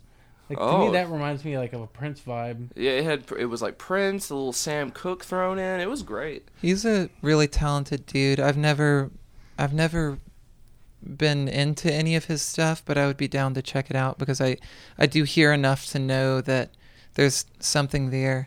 And I'm gonna sneak one last mega show experience in. Do it. one South by Southwest you reminded me with your talk about the Wolf Mother show. It was one of the unofficial events at Stubbs outside, and I can't remember who, maybe they were the main headliner. I don't think they were, but the Walkmen played, and I've seen the Walkmen play a few times, but it was like they weren't in the middle of a tour. They were fresh, and Hamilton Leithauser, I don't know if I said that correctly, one of the best voices in rock music, I would say, of our era. It was like he was truly like fresh, like he had like a really good off season time to like recover, and like an athlete who was just fresh and ready to perform, no injuries or anything. And he was, they were so powerful, and he was, if you listen to the Walkman, you'll hear, there's some serious range and ability in his voice, but he was doing things that like you've never even like heard on one of their records. And if there are any like live videos of that on YouTube, it was like Stubbs' Backyard. It must have been like 2014 or 13. I don't know. But that was truly one of the most impressive, just monster performances I've ever seen. They're a great band to begin with. I don't think they ever put on a bad show, but it was kind of transcendent, where I walked away being like, what do you do with music other than that? Yeah. So it's inspiring and soul crushing at the same time. Yeah. It's like, I don't know. Where do I go from here? The best day of my life, or if I like hate myself. So, in a perfect world, in a perfect scenario, musically, how would you like the rest of 2017 to go for Travis Bryant, musically? I think I'd like to start releasing music here within the next month, and hopefully at least like shape things into at least, get like 4 or 5 songs to kind of comprise like an EP release, where there's something to like a semi-cohesive piece of music to push around under a name. I don't know if that would be under my name or something else. I've kind of tinkered with the Depressors, or Travis Bryant and the Depressors, which I think is maybe like ironic, because I'm doing all of this myself, and what are the Depressors? But maybe it's just like the factors that inspire me to make music. I'd like to just make sure I put music out. My goal was like, I need to make another release before I'm 30, and now I'm 31. And I have all this stuff really, really close. And I think I maybe just need to, be a good parent and let the kid go out into the world and like find out what it is. So hopefully that. Playing a live show would be cool, but I don't love performing live as much. I think performing live was really fun when I was in like hardcore bands, but doing it, it's always kind of stressful for me, and like more stressful and less enjoyable than just being in the studio with myself and creating and writing and bringing stuff out of the dust, I guess. Cool. So if there are already practicing Wiccans listening and you have any rituals to help this along, we would love your support. Not opposed to witchcraft. Yeah, little wizardry. But yeah, I think I think we'd love to see that for you and more. And any way we can facilitate, we are more than happy to. I will speak for Frank on this one. You're taking the words out of my mouth. We'll absolutely promote anything you've got going on. What's the best way, aside from our words of mouth, for people to find out exactly what you are up to? Or is that not set up yet, maybe? I made a Bandcamp account, and I haven't haven't uploaded anything yet. I think, so I'm not even sure what the link is. Maybe it's Travis Bryant and the Depressors, or maybe it's the Depressors, or I don't know what it is. It may not even be active yet, but I guess just following me on social media, because I'll definitely be promoting it there at least a little bit when I do stuff. Like I posted a little clip video of a song I've been working on Instagram. I think my Instagram's public, so you don't have to actually follow me if you don't want to see Sherman, my little Chihuahua mixed dog over and over again, day after day. I assure you do want to see that. The dog is quite the charmer. He's cool. But yeah, social media, Instagram is Travis Bryant, and or like just add me on Facebook or something, and I'll definitely clue people in, whoever's like looking for that when that time comes. Be sure to take a look. Be sure to keep your ear to the ground, man. I can't wait. Or just keep listening to Frank and Thomas, and they're not gonna. Hey, wait, Frank Thomas. That was my favorite baseball player back in the day. The Big Hurt. That's okay. It's funny because how we even met to start. Because originally, Raw Feed Radio originally started with me and my buddy Pete. We were messing around, just broadcasting, like webcasting music. Pete, by the way, who we did not put in the intro theme song. He did not make it into the theme song. Flew all the way here. Yeah, he flew all the way here to be part of our show. Sorry, Pete. Anyway, so it started. What's that? Who's Pete? Oh, my best friend. Anyway, so sorry, Pete. It went from me and him, and then we generated a little bit of a following, and we were starting to mess around with doing band interviews and stuff like that, and then. Fell by the wayside. I ended up moving out here, and, Thomas ended up working at the former terrestrial station we were at. We won't name it by name, not to give it any kind of promotion. Don't do it, Thomas. Anyway, but we met while working at Staples, and I don't want to give anybody. It just kind of when I told him where we were going today, he's like, "That's kind of ironic because that's where it all started." Yeah. Well, full circle. Yeah. And Frank Thomas, favorite baseball player. So that's circle of life. It moves us all. Remember how cool the Frank Thomas shoes were? Do you remember those ones I'm talking about? They're like black and white, kind of stripe. Like it's kind of like a ripple out. Probably. We'll have to look up the Big Hurt. We'll have to Google the Big Hurts. I'm pretty sure that's what they were called. He did get inducted recently. Excellent. Are you a White Sox fan or just a Frank Thomas fan? I'm not a huge sports fan, so maybe just a Frank Thomas, Kevin Garnett, and Terrell Davis fan. That's fair. I'm not into sports either, but I'm a really big fan of Yu Darvish because he has blonde hair. And it just seems so out of place, and I love it. I love it. So I'm just like, dude. He's a Dodger now, right?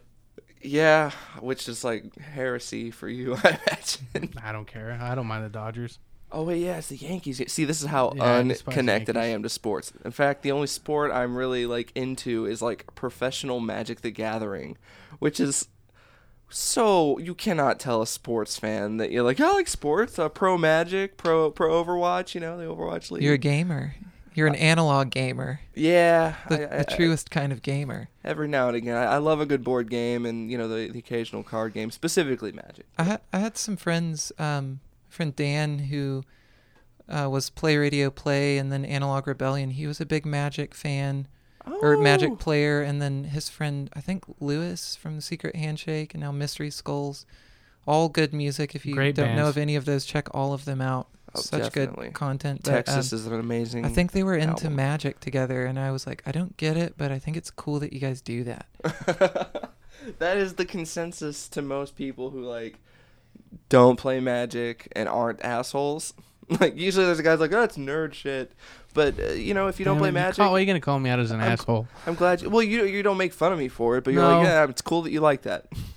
And that's that's the best response. It's like being a dude and like peeing sitting down. I don't mind. I'm actually a big proponent of peeing sitting down. It's good. It's good collective time. Like just like gather yourself. Yeah, it's like your breather. It's like you come out of the game and you sit on the bench for a second, like get a towel, get yourself together, like reestablish the game plan. I think I'm gonna mess with the people at work. I think I'm gonna start going like if I end up ever using their toilets in there, which they're clean. I like privacy. So public. I think I'm gonna start sitting in there backwards just to freak people out, so they see the feet facing the wall, just to see what they do. Just let them think about it. Let them ask questions. You got a place to put your comic books and your phone. You should just do that, and then when someone walks in, be like, "We can talk about this if you'd like." I'm starting a new game show. Would you like to be a part of it? Ask me anything. Treat it like a meeting. Come, have a seat. Let's get started. You're late to the meeting. Oh, wow. I don't know how to end it from this point. I don't know. Pissing backwards, sitting down is pretty much the pinnacle. We've covered everything from hot sauce to pissing backwards to Magic the Gathering and music. No stones unturned. Did we miss We've done anything? Yeah. Goes back to cross stitch. Back to cross stitch, CrossFit. Okay. Anyways, be sure to keep an eye on all that social media for Travis Bryant, his new material. I know, like I said, I know there's a hunger for it. I've personally seen people asking about it, and they've asked us in the past too. So, like I said, keep an ear out for it. I guarantee, from what I've heard, we will not be disappointed when it does make its way out. So, patience is a virtue. And keep an ear out for Raw Feed Radio. We took a month off. Yeah. We all work. Yeah, Travis I was included. We all switching got a job, jobs, so yeah. And be- Sammy's not here. We wanted Sammy to be here, but he had to work. Yeah, so we will, anytime we have the chance or have an opportunity to talk about something you cats would want to hear about, it's going to happen. So, just keep an eye Travis, out. you're more than welcome anytime we go to record, anytime you want to hang out. We can talk anything. You've seen the gamut we can cover, so I like it. I'm into it. I listen to podcasts more than music these days, so I'd love to be a part of it. Awesome. I love that you guys are doing it. This doesn't even need to be on the recording. Last podcast on the left. Have you experienced it? Into it, sort of. I like the content. I listen to like a ton of like serial killer. I might as well just give this to you. I listen to a ton of serial killer, true crime kind of stuff. They're a little overboard for me, Yeah, you can very totally sticky, see. yeah. They're sticky, they're wild, they're like crude. Maybe it pushes a boundary for me, but I've definitely listened to some because I like it. Like I think I listened to their Richard Ramirez one. Oh yeah. So I got to get on board with this, I guess. Yeah, because they're really fun. For me, I like them because they're funny. I need to be, so even though we're doing podcasting now, I don't think I've ever sat down and listened to a complete podcast. Dude, missing out. Especially when you're driving. No, I'm just going to screenshot my whole podcast library Jack for FM you. because they play a bunch of 80s. Oh, yeah, you need to get on the podcast train. I will. I mean, we are on it, so I guess I could say I've listened to ours. I will say, though, for last podcast, because I've suggested to you before, pick one of the paranormal or conspiracy episodes. If you go right into one of the more intense serial killer ones, like I just listened to the Albert Fish trilogy, and I'm just, my heart is heavy. And I think they're crude and over the top because that content alone is just dark. You have to kind of break it up. You have to approach that with some sense of humor, maybe, to not just be terrified and depressed. Oh, it'll weigh on you. So then in between you can listen to our show. Yeah. There you go. Break up the monotony. We'll laugh and talk about salsa. Peeing Enough of backwards. Cave Comedy Radio does not need our promotion. They are amazing on their own. I think we're good. Yeah, I think that about wraps it up. Thank you for listening. All right, and now coming up is a exclusive live performance, acoustically, of the song Dark from the band Terminal, as performed by Travis Bryant. Amazing song. Amazing song.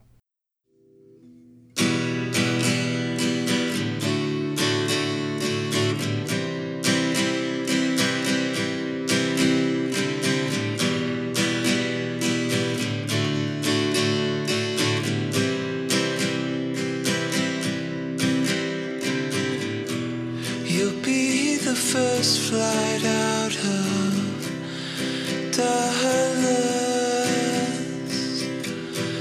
You leave but never get away from the color you swear that your life takes in this town.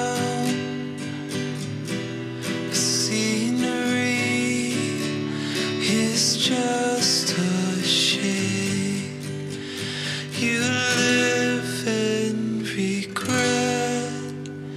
It hurts to know how much you miss. I wanna make it feel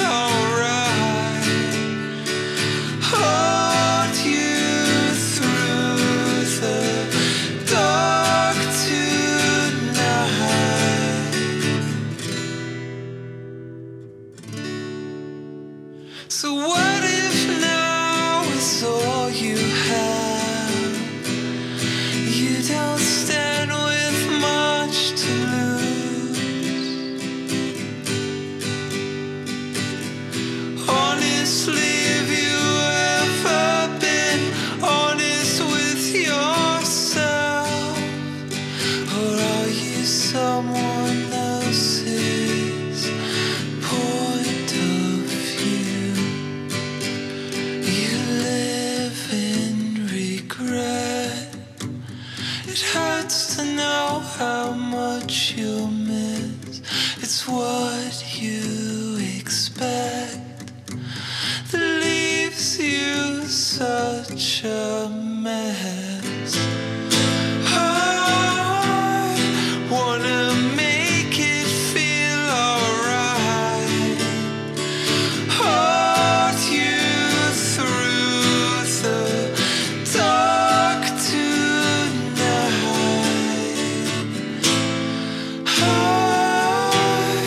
I wanna make it feel. Hold you through the dark tonight.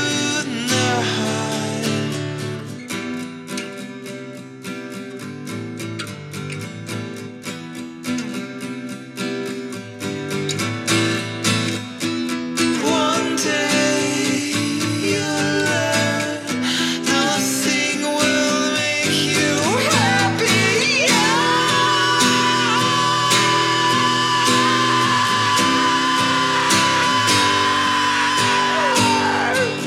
Are you someone else's point of view? I wanna make it feel alright. Hold you through the dark tonight.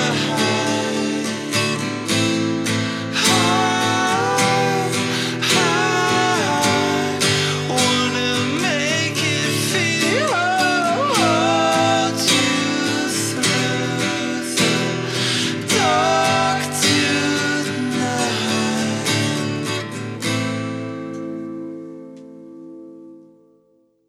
And because we are spoiled babies and each want our own special performance, we're gonna lead into a Vespertine Haunting by the delightful band Alive in Wild Paint, also performed by Travis Bryan.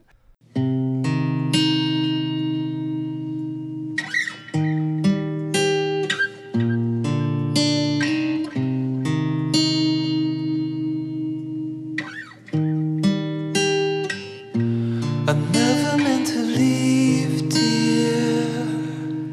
I just thought I would arrive, but it seems here I'm never quite alive. Where you are, the room won't fill with light, just an absence that makes its way into mine. I'll share your ghost tonight. I'll share your ghost tonight.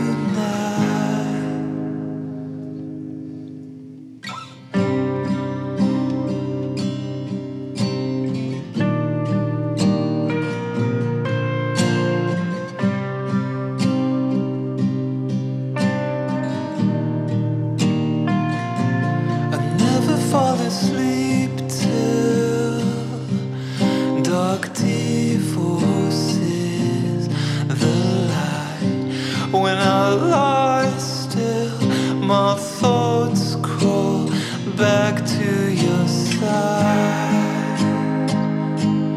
I'll share your ghost tonight. I'll share your ghost